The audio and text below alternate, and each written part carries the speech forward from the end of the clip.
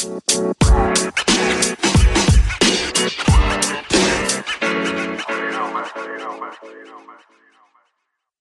is going on, Sharp Football family? It is Rich Rebar, the Swami of Konami. And as you all know, sharpfootballanalysis.com is the best place for fantasy analysis and betting information. You can choose from season-long, 4-week, and weekly packages to best suit your needs. Use Sharp25 promo code for 25% off any product site-wide at sharpfootballanalysis.com. With that out of the way, we are here. Week 1 is in the books.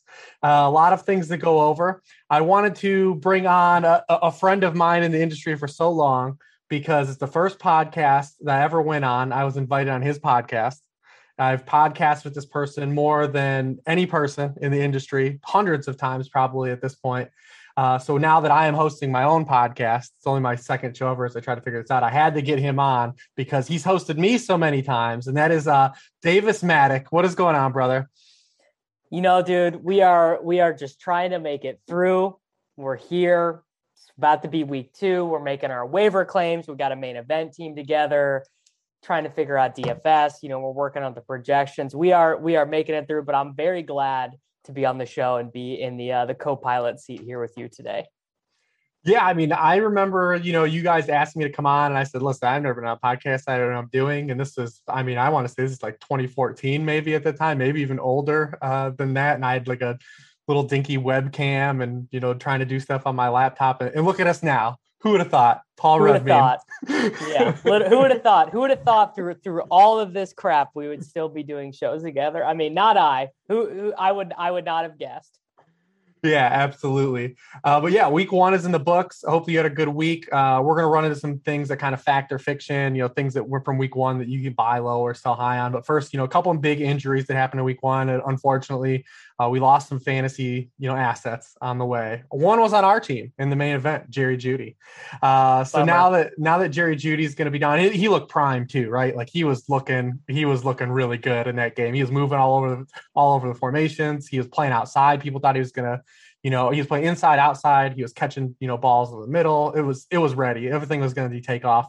And then, suffered that gruesome injury. So now that Jerry Jeudy's on the shelf, if you have Jerry Jeudy, how are you playing things in the, the Denver wide receiving core? Tim Patrick, KJ Hamler. What's your angle here?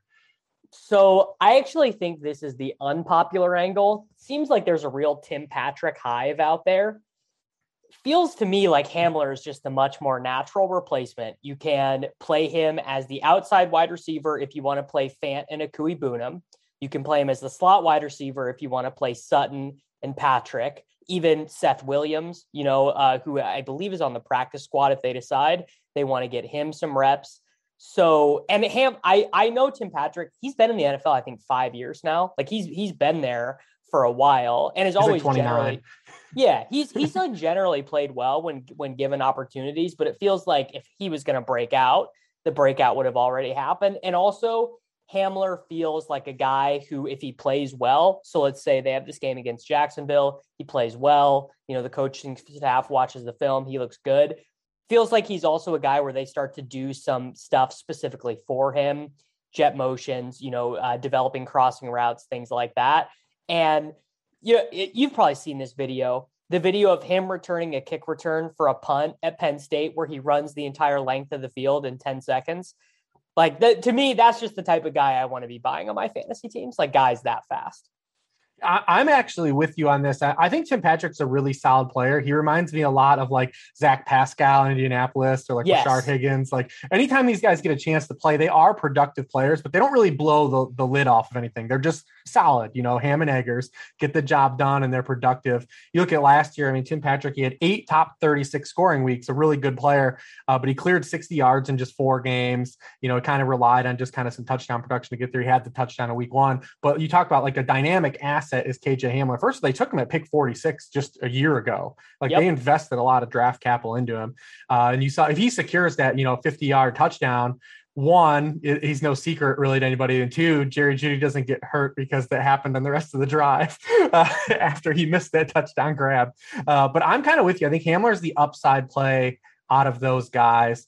And the guy I would be kind of prioritizing to pick up, whereas like you might get like a Russell Gage type out of Tim Patrick, and that's there's nothing wrong with that, but Dude, it's early in the season. That's exactly what it is. I think Tim Patrick can give you a big Russell Gage season, 700 yards, 4 touchdowns, but Hamler, I think, can have some spikes, and that is, the way I draft teams. If Russell Gage was dropped in any of my leagues tomorrow, I literally don't know if I would add him. Like that just does not help my teams the way they were built. Yeah, I'm just not going to be scared missing out on a guy like Tim Patrick. If someone has him in his lineup against me too, I'm not going to be scared going against him. But whereas KJ Hamler might be a guy that could have a 20-point game, and I've got to make up that ground. So yeah, the other big injury obviously happened, to Raheem Mostert in San Francisco. First of all, we had huge news right before lineup lock, that Trey Sermon was going to be inactive, surprise inactive. Apparently, he was running with the practice squad all week during practice, but since everything's closed off, we don't get those reports anymore in season. And so he's inactive. Then I'm late swapping to get more Mostert in my lineups because they're playing the Lions, like huge, favorites. And the Lions were the worst team against running backs last year. So I'm trying to get Mostert in the lineups.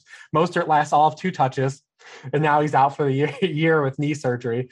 His replacement, So his replacement, Elijah Mitchell, comes in, has the first 100-yard rushing game for a 49ers running back since Ricky Waters. It's the second in franchise history.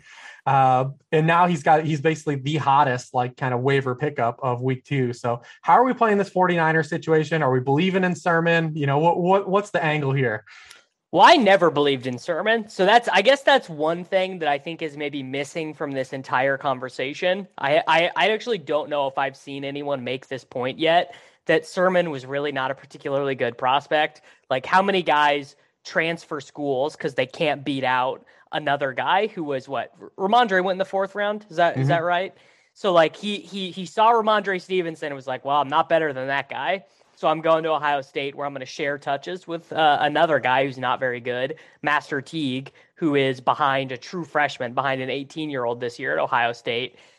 It's not a 4th round pick is not a 3rd round pick. That's really the simplest way I can say it. There's a big difference between taking a running back in round 2 or round 3, right? That's the difference between Cam Akers coming back from this Achilles injury next year and Trey Sermon. The Rams will probably try to give Cam Akers some touches just because of the draft capital. If Trey Sermon washes out, it's no sweat off of Kyle Shanahan's back at all. It just really does not matter to him, especially if he's getting the good production from Elijah Mitchell, who was a better prospect, right? Super productive, caught passes, very fast. I don't know. I mean, I think that if I was setting my odds the rest of the season, I would assume Mitchell scores more points than Sermon. Sermon just got done being drafted in the 7th round for pretty much the entirety of the draft season, including by us in the FFPC main event. I'd rather have Mitchell today, I think. Yeah, I'm with you. So I like to look at this situation, one, and just removing Sermon entirely, right? Let's say Sermon, not removing entirely, but let's say Sermon played week 1 and was in the role that we thought he was going to be in, and Mostert got hurt. I would still want Elijah Mitchell on waivers. He wouldn't have this kind of price, but he is the guy that's the Mostert archetype. I mean, you talk about he's a 217-pound, speed space type of running back. I mean, he broke out as a true sophomore. He averaged just a little under 7 yards per carry. He's got and catch the football. He is the Mostert archetype. So if Mostert would have gotten hurt anyways, with Sermon even having a role, I would have been interested in wanting Elijah Mitchell. Now that we don't even know that Sermon is in the doghouse, what the actual situation is with him, it elevates him. And I just feel like, a lot of people are kind of talking themselves out of Elijah Mitchell when he's a guy that's taking over in a backfield that is a backfield that we want to have attachment to. People are thinking the Shanahanigans are going to kind of come back into play and kind of talking themselves out of it. Jeff Wilson. I hate that, dude. I hate the Shanahan stuff. We don't want to have 49ers running backs. Exactly. Okay. Just like Patriots. I want to have Patriots running backs. I don't know where all these people that don't want Patriots running backs. They're good. They're productive players. I mean, and then people, are worried about Jeff Wilson. Jeff Wilson is like the Tim Patrick of running backs. He's kind of like a ham and egger. Does when he gets a bunch of carries, he's fine. But every time that he's has a chance to compete with anybody, they choose the other guy. So I'm not really necessarily worried about Jeff Wilson either. And if Jeff Wilson really comes in and has a role, it's going to affect probably Michael Hasty and Trey Sermon. Now that we believe Trey Sermon's going to be active. So I want to go all in on Elijah Mitchell. I think Fab is a pretty much a construct anyways. And if you're someone that just doesn't have to dollar out. If you can make zero bids, I don't have a problem going all in on Elijah Mitchell in this system. It's interesting because we're in the same boat. We've got him in the main event. We're going to try to bid on him. Hopefully no one tries to outbid us, but we're an aggressive league where Tyson Williams went for 55% of someone's budget in week 1. So just justified by my opinion. I'm not buying in on much of the Tyson pass blocking FUD. I think Harbaugh's going to watch Tyson or Latavius for like 3 weeks and be like, dude, enough of this. I can't stomach it anymore. What's funny is, PFF and, people can shade PFF if they want. They actually didn't even grade him like terribly in pass blocking. They actually didn't give really. Yeah. No, that's interesting to me. So whoever was watching either, I definitely believe my novice eyes of watching that fumble, or, that pass protection of last fumble was on him. But hey, what do I know? We do get Brandon Thorne on the case here.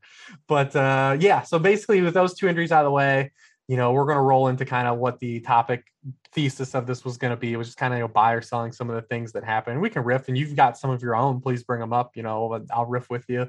But we'll start on Thursday night with a couple Cowboys takes. One, how scared and how ready are you to panic on how Ezekiel looked, the Cowboys' role in this offense, how this offense is probably going to work all season long. Is it now time to panic on Zeke, or do you feel like he's going to bounce back? And was it just kind of a terrible game script for him? I feel like he's kind of the same value proposition as Clyde Edwards-Helaire, a guy I really liked. And I'm not going to let one weird game at the beginning of the season shake my confidence. Like, do I think the Chiefs are going to be down 10-0 at home that often this season? Not particularly. Do I think the Cowboys are going to be behind superior teams like that every single game? I mean, no. Do I think Dak's going to throw 53 passes every game? I kind of hope so, but I don't think they will, right? Like these divisional games against the Giants and the Washington football team, those are going to be 22 touch Zeke games. And also, it's sort of weird, but like people forget that Elliott, his big fantasy season actually came with him catching a bunch of passes, and he has caught a bunch of passes before. And what was it? Kellen Moore said that Dak, they had 24 called run plays and Dak checked out of 12 of them at the line of scrimmage. So like that's another in-game variable. He played 82% of the snaps. We think the Cowboys are going to score a ton of points. If Blake Jarwin just blocks that cornerback when he was supposed to, instead of blocking no one, and Zeke walks into the end zone, are we feeling the terror about Zeke? Mm-hmm. Like, no, I think that, I mean, maybe you feel stupid for taking Zeke over Tyreek Hill in your draft, which like, I don't, certainly that's something I did a bunch and I might feel a little bit stupid about that. But do I think that I'm like, Zeke is like a low end RB2 now? Like, no, I'm the panic meter is like a 3 for me on him, I think. Yeah, I'm in the same boat. Really, the only thing disappointing, I think, from that game, so a lot of us knew that the Bucs were going to kind of stifle them on the ground anyways. That's what every team that plays the Bucs, they end up going pass heavy, was just the lack of targets, to have that many dropbacks. He was on the field for 71% of the team dropbacks, which was 4th among all running backs, but just no targets were there for him. So it's something we don't want to have be sticky, week over week. I always kind of thought the Cowboys threw too much to Zeke because he was ineffective. And now that I've got some Zeke exposure, I was like, let's start dumping it off to him. Instead of getting the ball to these wide receivers like you should, let's start getting Zeke some dump offs. And you're right. Before he had the Jarwin, kind of option, open lane that he could have had for a touchdown. Dak had him for a touchdown too, potentially, if he throws it quick on that, that level sail, to the sideline. So maybe he gets in there and salvages his game. But I'm with you on Zeke. I think he'll bounce back. Staying with Dallas, though, one guy that kind of, as the process went on over the summer, just kept slowly kind of dipping in ADP was Amari Cooper. And he came out and just blitzcragged, on Thursday night. And when you look at Amari Cooper, the past 5 full games he's played with Dak Prescott, he has 67 targets. He's had 38 PPR points, 33, 17.6, 16, and 18.1. Did we kind of miss the boat on Amari Cooper, and did he become like the legit, like one of the best values in like the 3rd through 5th round area?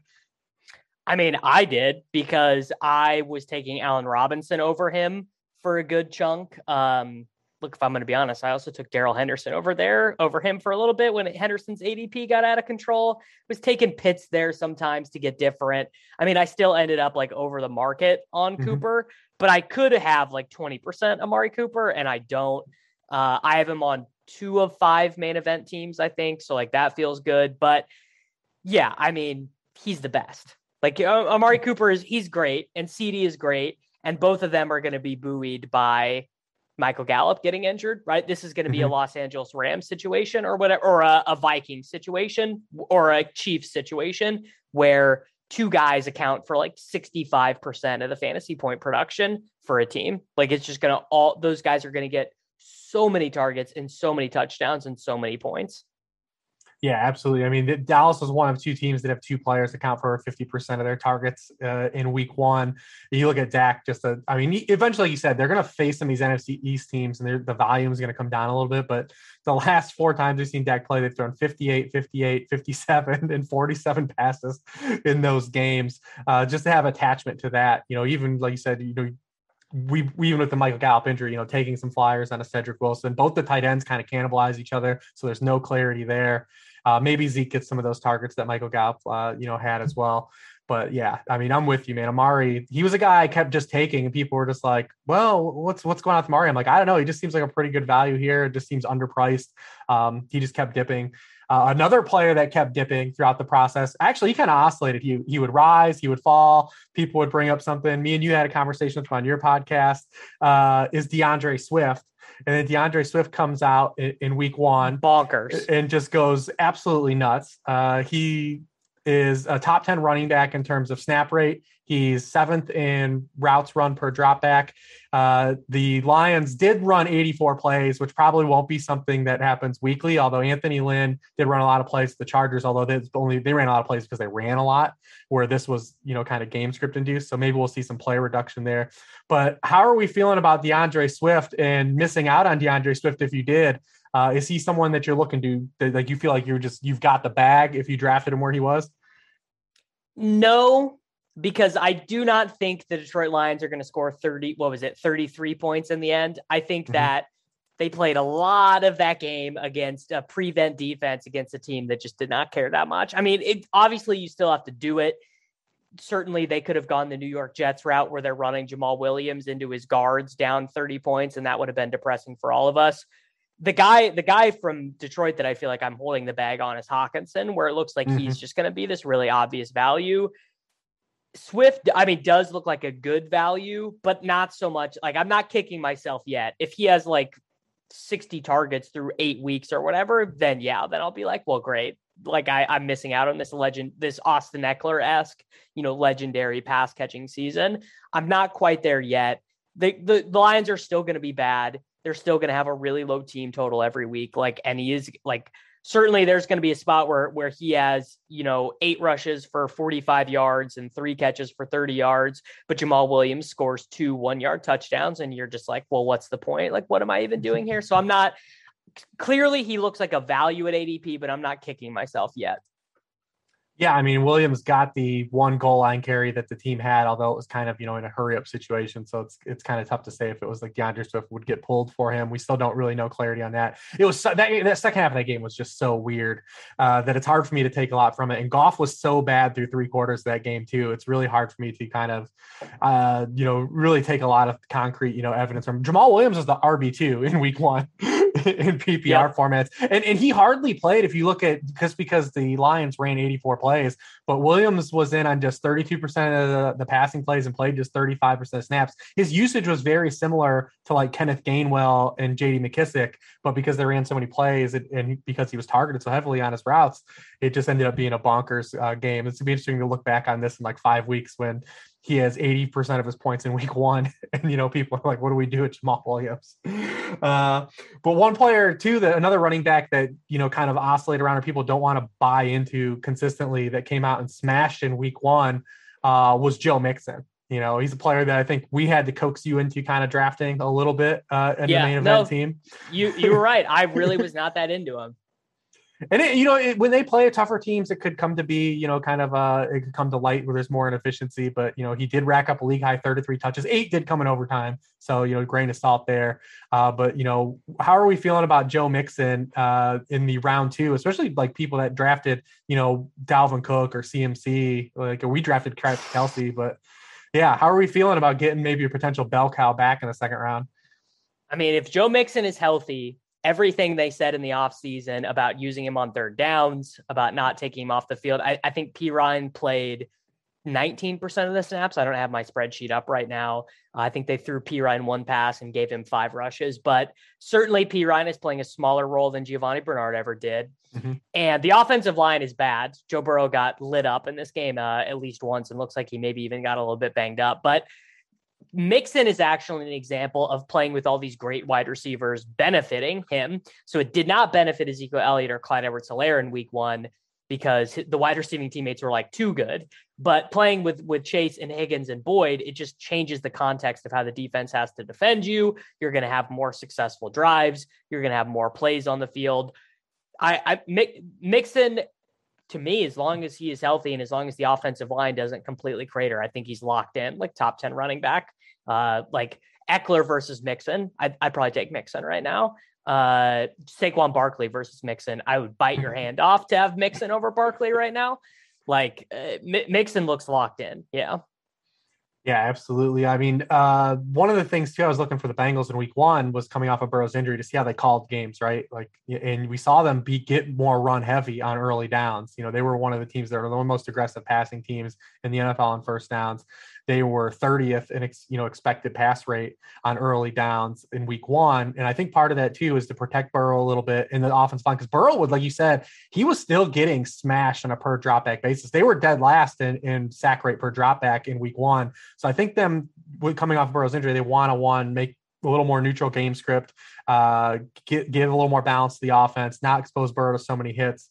And then give some more protection to Burrow as well. So that's something we should see, that's kind of sticky, at least for Joe Mixon, and a benefit for him. Though we talked about a bunch of players that did good so far, let's get into some negative performances a little bit. One of the ones that's hurt me the most was this Tennessee offense, man, in week 1. This was one of the most disappointing offenses I've seen. They absolutely got drilled. Like 4 minutes in that game, they're down 17-0. Like it's just, and it's basically a wrap.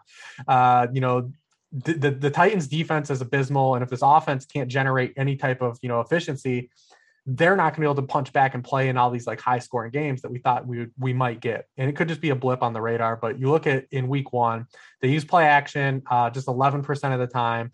Ryan Tannehill's previous 2 seasons, it was 36%, 29%. I saw some people say Todd Downing did this like in Oakland when he was there, kind of removed play action. I will say they tried to run play action early in the game, and Tannehill just got buried on like the first like 2 play action dropbacks by Chandler Jones. And I think that might have played into it. They just kind of scrapped it after that. But that's something we need to come back in this offense, because when you look at Ryan Tannehill, he's only averaged 7.3 yards per pass attempt without play action the past 2 years, and 11 yards per pass attempt with the use of play action. He's clearly benefited from that role. So where are we with this Tennessee offense? Are we counting it just like a 1 game kind of flub, or are we genuinely starting to stir up a little bit of concern that this team is going to get the regression that we've been kind of thinking they would do the last couple of years? I mean, I feel like the regression is possible, especially because doesn't feel like Arizona is that good of a defense. I mean, they have like some playmakers and stuff. Like they have guys that people who really care about defense maybe think are pretty good or whatever.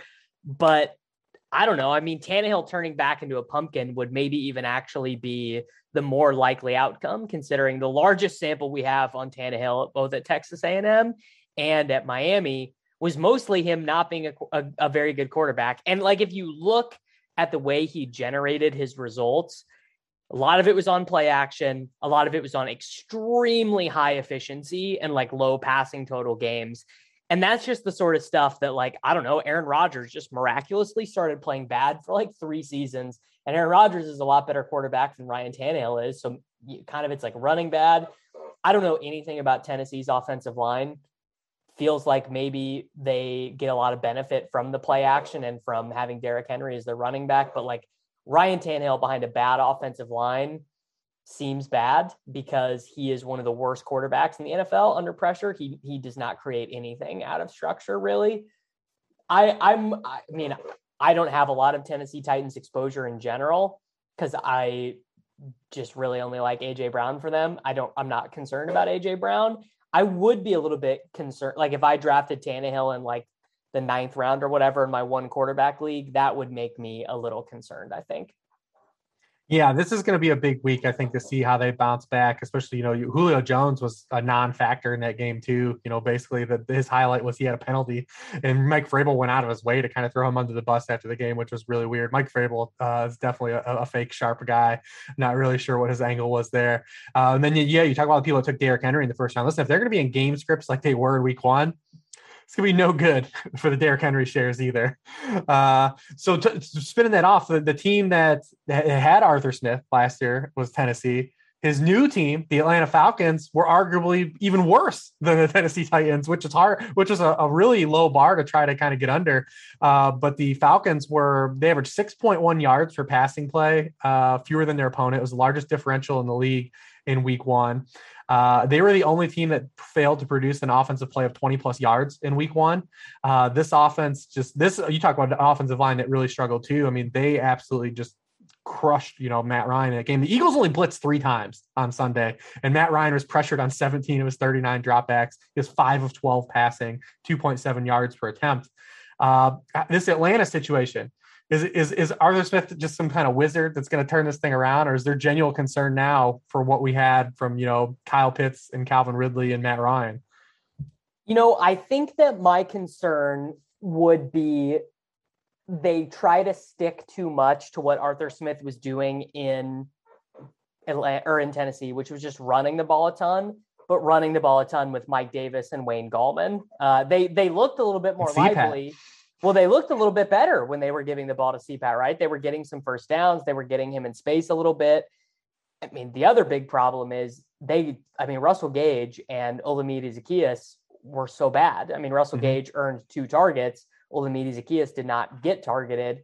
Brandon Powell and Christian Blake or some of their other wide receivers. Like, it's hard to have an offense with 2 good skill position players, right? Like, this is what we learned. Like, the Vikings had Kirk Cousins had his best offensive season when Justin Jefferson broke out, and they had 3 good offensive skill position players, with Irv Smith Jr. thrown in there as well. And so it's like a bad offensive line, a quarterback who is overaged and losing arm strength, a totally replacement level backfield, Calvin Ridley getting all of this defensive attention, Kyle Pitts, trying to he's trying to learn the NFL. He's a rookie tight end. It's a hard position to learn. So if I was drafting today, I think I would move Ridley clearly behind Metcalf and Hopkins, which is not where he was being drafted, just because the crater result for the Falcons is there. And if Matt Ryan gets hurt, it's like all over.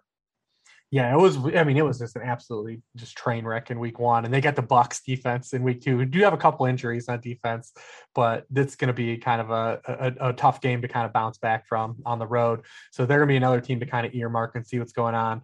A player that kind of was kind of a Rorschach test in Week 1 was Najee Harris. I mean, he played 100% of the snaps, but all of the it was kind of both arguments won, right? In Week 1, he played in all the snaps, got all this volume. He was the first running back to play 100% of snaps since Christian McCaffrey in 2019, but he also had just 49 yards total. He had 35 of his 45 rushing yards after contact. And then just didn't look explosive at all. And, he had a touch, near the goal line where he was in space and got tackled at the 1 yard line. Could have been a touchdown.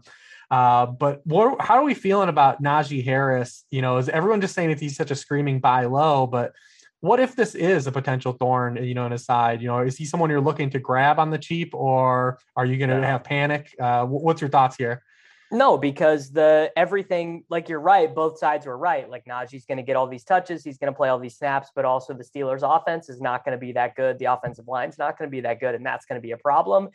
Najee Harris is actually the great example of a guy where people who drafted him are going to feel comfortable going back to the well with him the next year and being like, he just ran bad. And the people who didn't draft him are going to be like, yeah, dude, I'm taking DK Metcalf instead of that guy, because he'll actually have like Ezekiel Elliott's season from last year where he gets all these touches.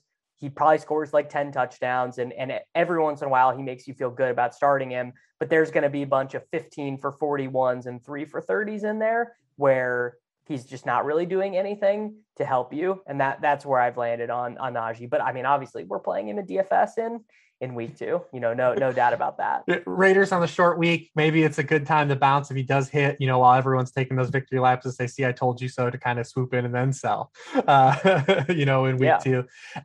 He's another guy like Zeke, just really disappointed in the lack of targets per, pass catching opportunity. And obviously the Steelers have so many good pass catchers that it's the same thing like Dallas. Like, yeah, they should throw it to those other guys instead of Najee Harris. So, it's going to be interesting to see if that element bounces back, but we could be heading towards like a 2019, like Leonard Fournette type like season from him. That's going to be interesting to see how it plays out. Another running back that kind of you were high on and kind of alluded to, you brought his name up a couple times, Clyde Edwards-Helaire. Is Clyde Edwards-Helaire going to be like the Mecole Hardman route? We're just like, we always keep wishing for something more just because we're buying into this Chiefs offense, or did he just run bad in week 1? I think a little bit of both. I mean, certainly if the Chiefs do not add another running back or draft another running back, we're going to do this same dance with Clyde Edwards-Helaire in 16 weeks. I also think that in some of these games where they kind of have it in the bag, which I think is going to happen more often than not, I think they will make a concerted effort to kind of get him touches, kind of like the Giants do with Barkley, right? Because look, we got to pump our bags. We drafted this guy in the first round. We gotta do it. I do think the Chiefs will probably want to vindicate themselves a little bit. And look, if you want to be bullish, he played a lot of the snaps. Jerick McKinnon did not play a single third down. Darrell Williams played some of the third downs, but that's kind of like whatever, because the Chiefs, like Mahomes is not checking down on third downs that much. Like it's being a third down back for Kansas City is a little bit different than being a third down back for like Pittsburgh or Atlanta. Like Mahomes is going past the sticks on third down. So if they're, and by the way, 3rd and 8, pretty key possession in the third quarter. They go to Clyde Edwards-Helaire. He runs the wheel route. He catches it, first down, bada bing, bada boom. So what I'm looking for right now is for CEH to avoid making mistakes to make them more likely to play Darrell. Because the only reason Darrell ever played was he's a good pass blocker and he basically is never fumbling or making a mistake. It's never because the team wants to score more points or anything like that. So, I mean, really, you're just hoping that he gets some of those short yardage touchdowns and that he can catch 4 passes a game, which I still think he can do. I think that was a weird game in week 1, right? Like the Browns go for it on that 4th down. They get the 2-point conversion. Like Jarvis Landry scores a rushing touchdown. I'm not super worried about him, I think. And maybe that's just being a homer. There was 2 things, I was looking for right out of box from Clyde Edwards-Helaire. Was one is how the Chiefs were going to call plays inside the 10 again. And they really didn't alleviate any of the concerns I had. I mean, they ran a play where they ran a flip pass to an offensive lineman. Yep. This happened last year when they start the first 2 games. Clyde Edwards-Helaire gets like goal line carries. They get stoned. Then they start getting like really weird inside the 10. And they kind of brought that over into week 1. He just had one of the 4 team touches and opportunities inside the 10. So we want to get some more opportunities like that. And you just talked about a little bit, just the receptions. Like Mahomes has been there, he's been under the base rate of targeting running backs. League rate's 20%. He's around 18.4%. Because like you said, I mean, he's trying to get the ball to Travis Kelce and Tyreek Hill. So One of the things I think we overhyped, for Clyde Edwards-Helaire coming out was the fit of, him being the Brian Westbrook type, because they're going to jam him with, targets. Listen, Brian Westbrook played with a bunch of bad receivers for the large crux of his career. There's a reason why he was getting targeted. The Chiefs have 2 pretty bona fide alpha players that are arguably the best unique players at their position. They're going to get the football to those guys instead of checking it down. So yeah, I'm still looking for a little more clarity on what the Chiefs are going to do inside the 10-yard lines. We want those touchdowns. The thing that made Damian so good for the Chiefs was he would create his own touchdowns. He was a guy that would score long touchdowns, but the Chiefs gave him a bunch of traditional touches inside the 5. And we've yet to see that from Clyde Edwards-Helaire outside those first 2 games of his career last year. So that's where we want the tuds, man. We really want the tuds. I mean, they would throw Damian the ball inside the 5-yard line. And again, maybe Clyde just has like an insane game, right? Like maybe Clyde has like one really good play in this game against the Ravens or something, and that kind of changes the tide. Because clearly last season their plan was to give him the ball a lot, and he got stoned on those possessions on the goal line, and they never brought it back. Coaches can't help but be like a little bit results oriented. So if Clyde just gets some good results, I can see things changing a little bit, because the offense is clearly begging for someone else. Like you just are not going to be able to target Tyreek and Kelsey 300 times. And they're going to try. They are definitely going to try, but I don't know if it's going to work. And especially if anything happens to Kelsey, who is 32 years old. I will say, man, the end of last season and the start of this season, Tyreek Hill, like with the amount of targets that he's been getting, is just an absolutely insane player. I mean, you look at just, the biggest thing about Tyreek Hill was the first couple of years of his career is people were like, oh, he's living on these splash plays. There'll be some regression there. No one can live like this. No one can live on 6 to 8 targets per game. And you look at him, he's received double-digit targets now in 9 of his past 11 games played. He had 15 targets in week 1. When you give a player that kind of ability, that many targets, you start to see just these crooked numbers that are put up. 197 yards in week 1. You get that, you basically get like that 200-yard quarter he had last year. You just get some bonkers numbers. I'm kind of regretting just not being all in on Tyreek Hill where he was, because Andy Reid is so smart at getting, everyone knows the ball is going to these two players, and he consistently finds ways to get these guys wide open. You watched that game last week. Tyreek he's just lost in the defense so often. And you're just like, how does this happen? And it's just so consistent on a per game basis for the Chiefs. So, a lot of credit to Andy Reid. We'll give a little coordinator love and coaching love. We don't always dunk on those guys. Real quick, rapid fire before we kind of bring it home here into our last segment. Rapid fire, week 1, buy or sell. You just give me one word. You don't even have to give me any analysis. James Robinson. Sell. David Montgomery. Looked good, but Damian is a problem. Damian Harris. Buy. We're never seeing Ramondre again. Darrell Henderson. Super buy. Mike Evans. Buy. Yeah. Julio Jones. Buy until he gets hurt. Nice. So there you go. A lot of those guys had either up or down week 1. So a lot of people are kind of wondering what to do with those guys. All right. So we're going to bring it home here. We always do, me and a guest, we do kind of our sneaky starts of the week, usually players that are ranked outside of the top 12 quarterbacks, top 12 tight ends, top 24 wide receivers and running backs. Some players that you may be looking at, they say, I've got a great matchup, but I don't know if I'm going to play him over some other options I've got. We're here to try to, be enablers and talk you into those guys. Edwin Portis was my first guest in week 1.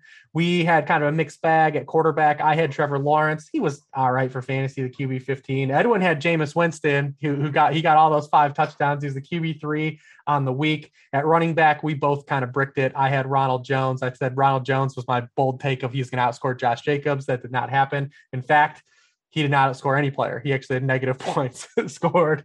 Edwin had Trey Sermon, who actually technically outscored, Ronald Jones. But we'll give him some transitive property, and we'll say that he, got some Elijah Mitchell love. I had Laviska Shenault. He had Tyler Boyd. Not a lot there. I had Juwan Johnson. I benefited basically with the Winston effect, and he had Jonnu Smith, who was fine as well. So I'll start with my guest, Davis Maddock. What quarterback do you have kind of outside of the industry top 12 that you're looking at that's a little bit undervalued this week? Yeah, it's Tua, right? Tua ranked at like quarterback 20 right now. He gets Will Fuller back. He looked fine last week. They went to him with a goal line rush, right? Pretty big to see a goal line rush from him. Not something they would have done with him last year, coming back from that hip injury. And Buffalo's just going to have, a lot of teams are going to just have to pass against Buffalo because guys they're going to be down 10 points. So Tua feels like pretty good to me actually as a start. Yeah, I like that one as well. I like this game from a DFS stance. I've been kind of circling. So the last 5 times these teams have met, it's gone over the game total. These teams have averaged 61.8 combined points per game. They've gone over 52 or more points in all 5 of those games. So I kind of like the upside here. And the Dolphins are going to be a team people really aren't looking at for DFS stacking purposes as well. I kind of like that call there. I'm going to go with a pretty boring quarterback, but just keeps being productive, and that's Kirk Cousins. He's yet to get COVID, so he's still going to be on the field. 351 yards, 2 passing touchdowns. He now has multiple passing touchdowns in 9 of his past 10 games. What's interesting about the Vikings is they might be bad again.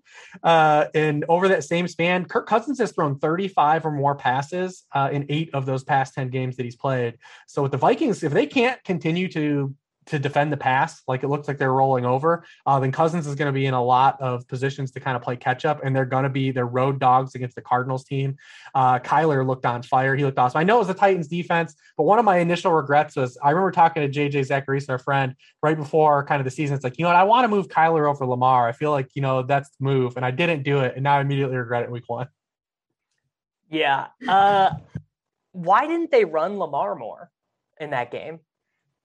I don't really know. The Ravens were really gross on Monday night on offense and defense. I mean, the fact that they just kept spamming like mid blitz cover zero, it drove me actually insane. If they do that against Mahomes, I mean, they're gonna die a quick death on Sunday night.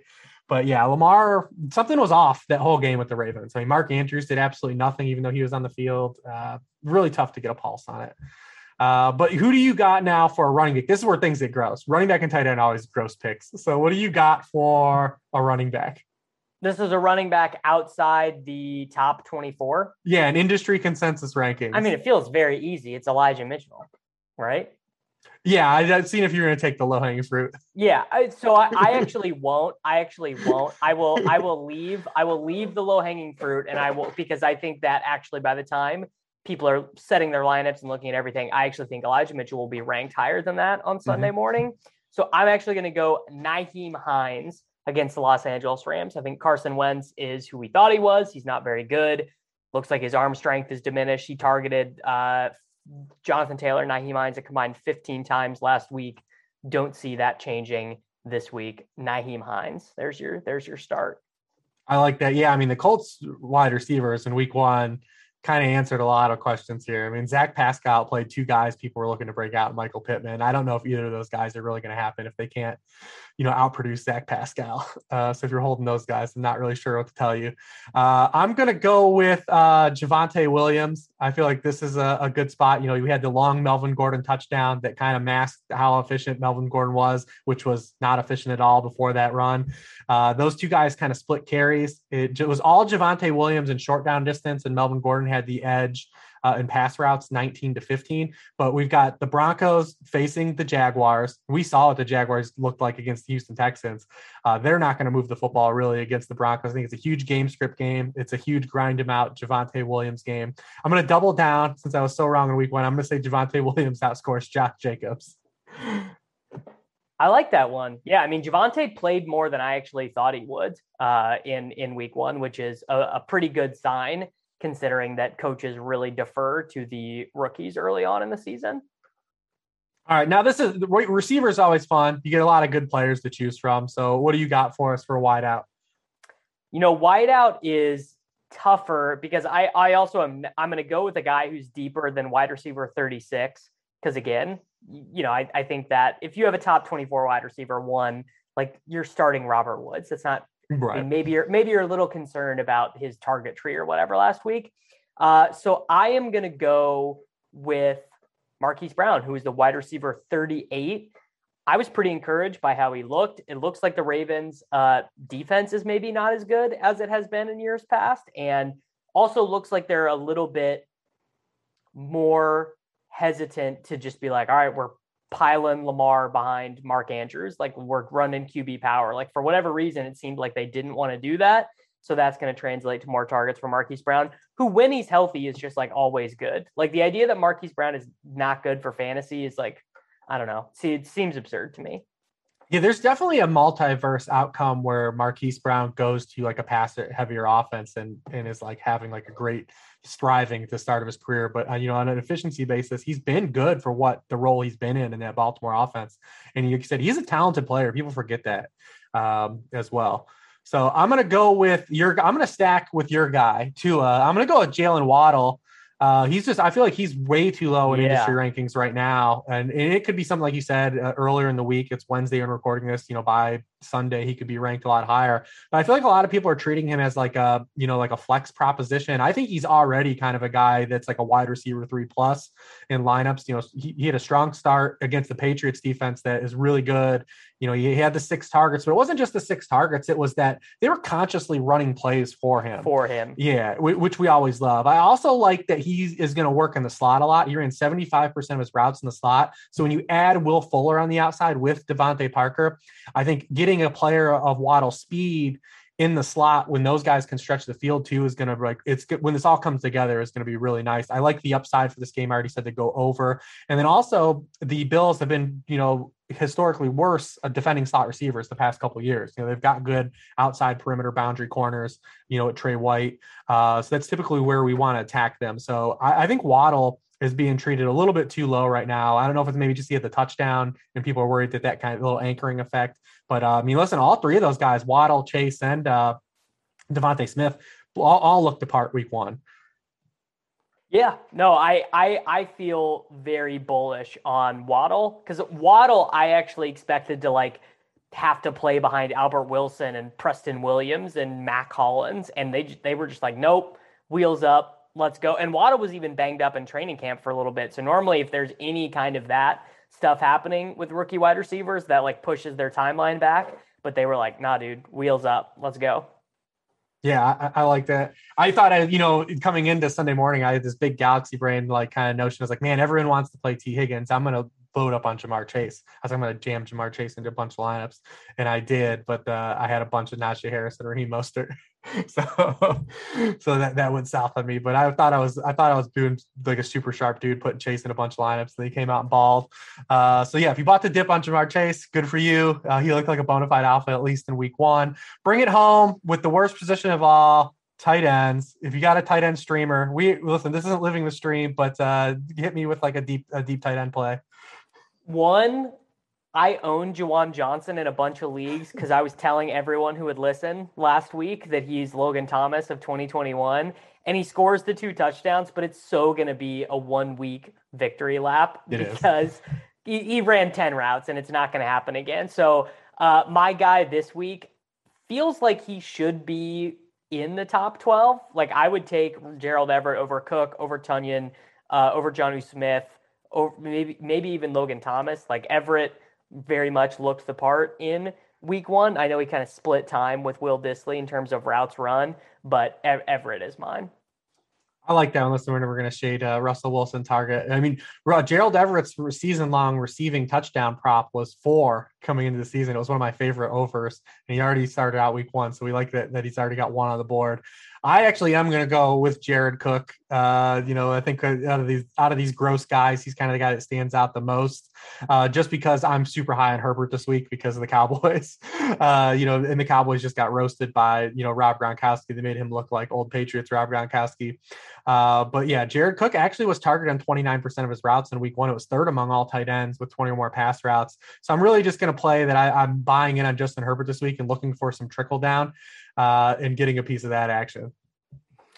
I mean, I don't hate it. What do you think about Donald Parham? Because I know I think he got 1 target last week. He got an end zone target, but he played way more than I thought. The interesting thing to me was that he played like 36 snaps, and they were basically using him as a gimmick player last year. They were like wheeling him out like a trebuchet or something for like just like targets in the red zone last year. So like 1, bearish, he wasn't targeted very much, but 2, bullish to me that they're considering him more than like a bit player.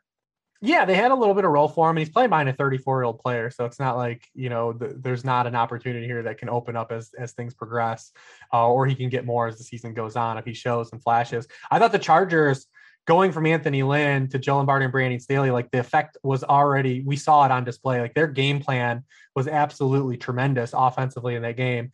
Justin Herbert was the least pressured quarterback in week one against the Washington football team. He was 4th fastest to get the ball out of his hands, 2.39 seconds. So they had a quick passing attack. They weren't going to let, kind of the Washington, pass rush kind of get to him. And they used 2 tight ends. Big Mike looked like he actually had a real role this year. We don't have to just, that's wild. Yeah. I mean, it all looked good for the Chargers in week one. I know Eckler didn't have any targets. He will have targets in other games. And, his snap count wasn't what we'll see him be, coming off the hamstring injury that he had last week. But I thought week one was tremendous. Just seeing the difference of night and day of getting rid of the shadow of Anthony Lynn and having like an actual progressive coaching staff wheels up on the Chargers. And we'll definitely see that on display against the Cowboys defense, who looks like they're going to be without Randy Gregory and DeMarcus Lawrence now, who just got hurt in practice today. So keep eyes on that if he doesn't play, because we'll be sitting on another 50 Dak Prescott pass attempts again this week. I hope so. I mean, my nightmare is that this game somehow turns into a boring like Zeke versus Larry Roundtree fest. Like I cannot possibly live through that. So please do not do this to me, Chargers, Cowboys. Like just let Herbert and let Dak get after it. Let them do their things.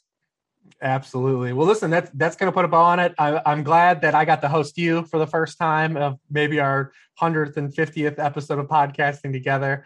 Why don't you tell everyone where they can find you on Twitter, what kind of work you're doing this season, and where they can find all that work? Yeah, every day, Sports Grid TV. If you have, YouTube, Roku, however if you stream TV, you get Sports Grid TV. I'm on there every day, noon to 2 Central Time. Sports Grid Fantasy Football Cast every day during the week. Rich is on there on Fridays. We shoot the breeze, pick some games against the spread. Swolecast on Wednesdays, and that's what we're doing.